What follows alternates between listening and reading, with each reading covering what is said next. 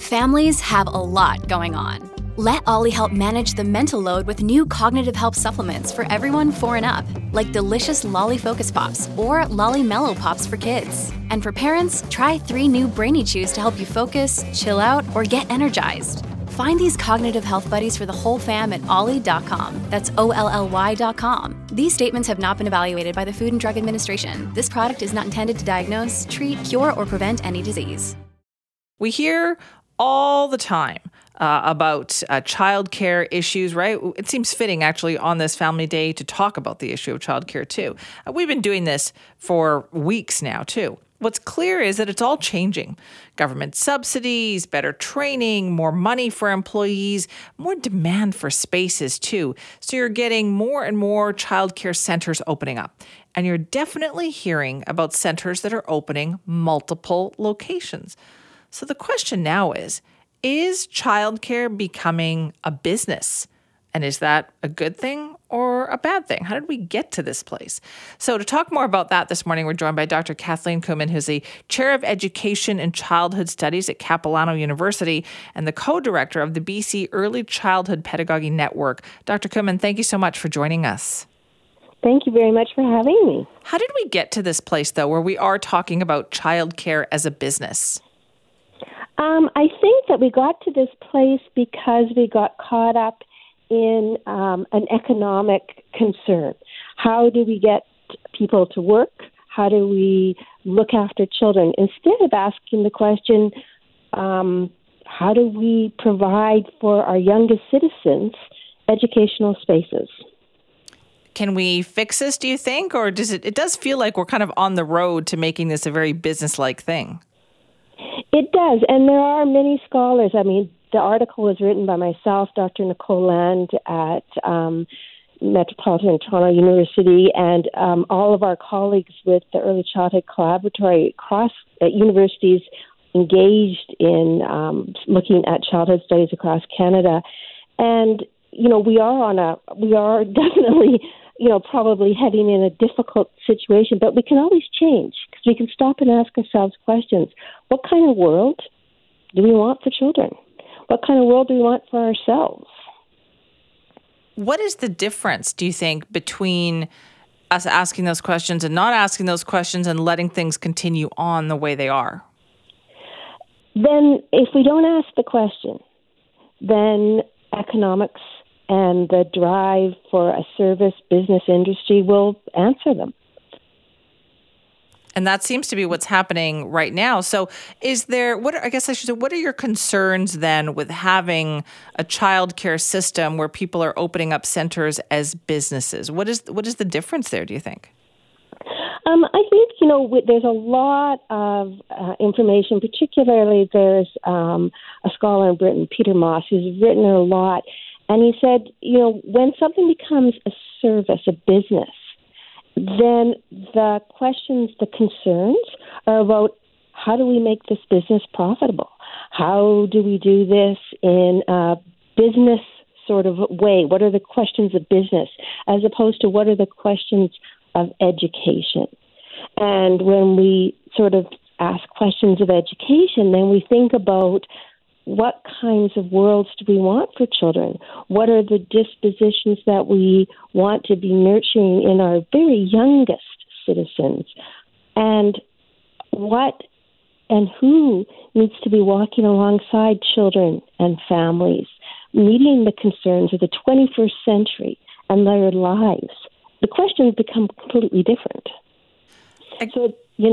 Sorry. I was just going to say, I guess it's a bit of a new frontier, isn't it? It's because we've never done anything like this before. Absolutely. And the problem is we're thinking with all of what we know before, instead of recognizing we're in the 21st century. We just lived through COVID. We're living through new challenges and new conditions. And so how do we respond to those conditions? And how do we look at our youngest citizens and not give them today, but say, okay, how do we create conditions for you to flourish in a world that we don't even know what's going to be? Well, how do we do that then? How do we encourage people to open up child care centers that aren't perhaps businesslike? Well, in our article, we talk about first changing the language. I mean, early childhood education just even invites a different conversation than childcare. We always, in education, have to be involved in a caring relationship. Education is a relationship of care, of thinking about the world together. But when we say the words early childhood education, we all of a sudden start to talk differently. We have doggy daycares. We have, think about the words we use. And we begin to think about how do we want to spend public dollars. When government is making these decisions, do we want the money to go to people who, as a business person, should be making business decisions? I mean, that's the point of a business. Or do we want the money to be going to agencies, individuals who are making educational curriculum decisions? How do we make that happen, though? Is that something that we say, okay, it's going to be an extension of, say, our education system? Well, we already moved into that ministry, so that in BC, so that might be a good start. And again, because I don't want to become part of an argument of this is the right way, it's asking ourselves, where do you want your public dollars to go? What is the point of this project? We, Nicole Land and the people that I wrote this article with, we see it as a project, a public project, a political project, a project of education in which the concern on Family Day is actually not business, but young children and their families. It's so hard, though, Dr. Kerman, isn't it? Because families, parents are just I think in most cases, are just so thrilled to actually find a place for their child that perhaps they don't ask all those questions. Absolutely. And as a parent a while ago, not now, but, who was paying for the space in childcare, the $10 a day, initiative is amazing. And so we're not critiquing this because we actually think many of these steps are in the right move. But it's how do we move forward now? How do we start to make the hard decisions? Because parents and young children deserve not just spaces, but they deserve livable spaces. And they deserve that in the name of the fact that these are our citizens. They deserve quality early childhood spaces. Can you recommend something for parents here? Just maybe some questions to ask, things that they need to think about. I think that, it's one, I want to honor the fact that as all parents, as a parent, when you're looking for early childhood, sometimes you don't have the luxury, and it's a privilege to ask those questions. But to think about what are the children engaged in the day? What are the commitments that the educators have, that the program has?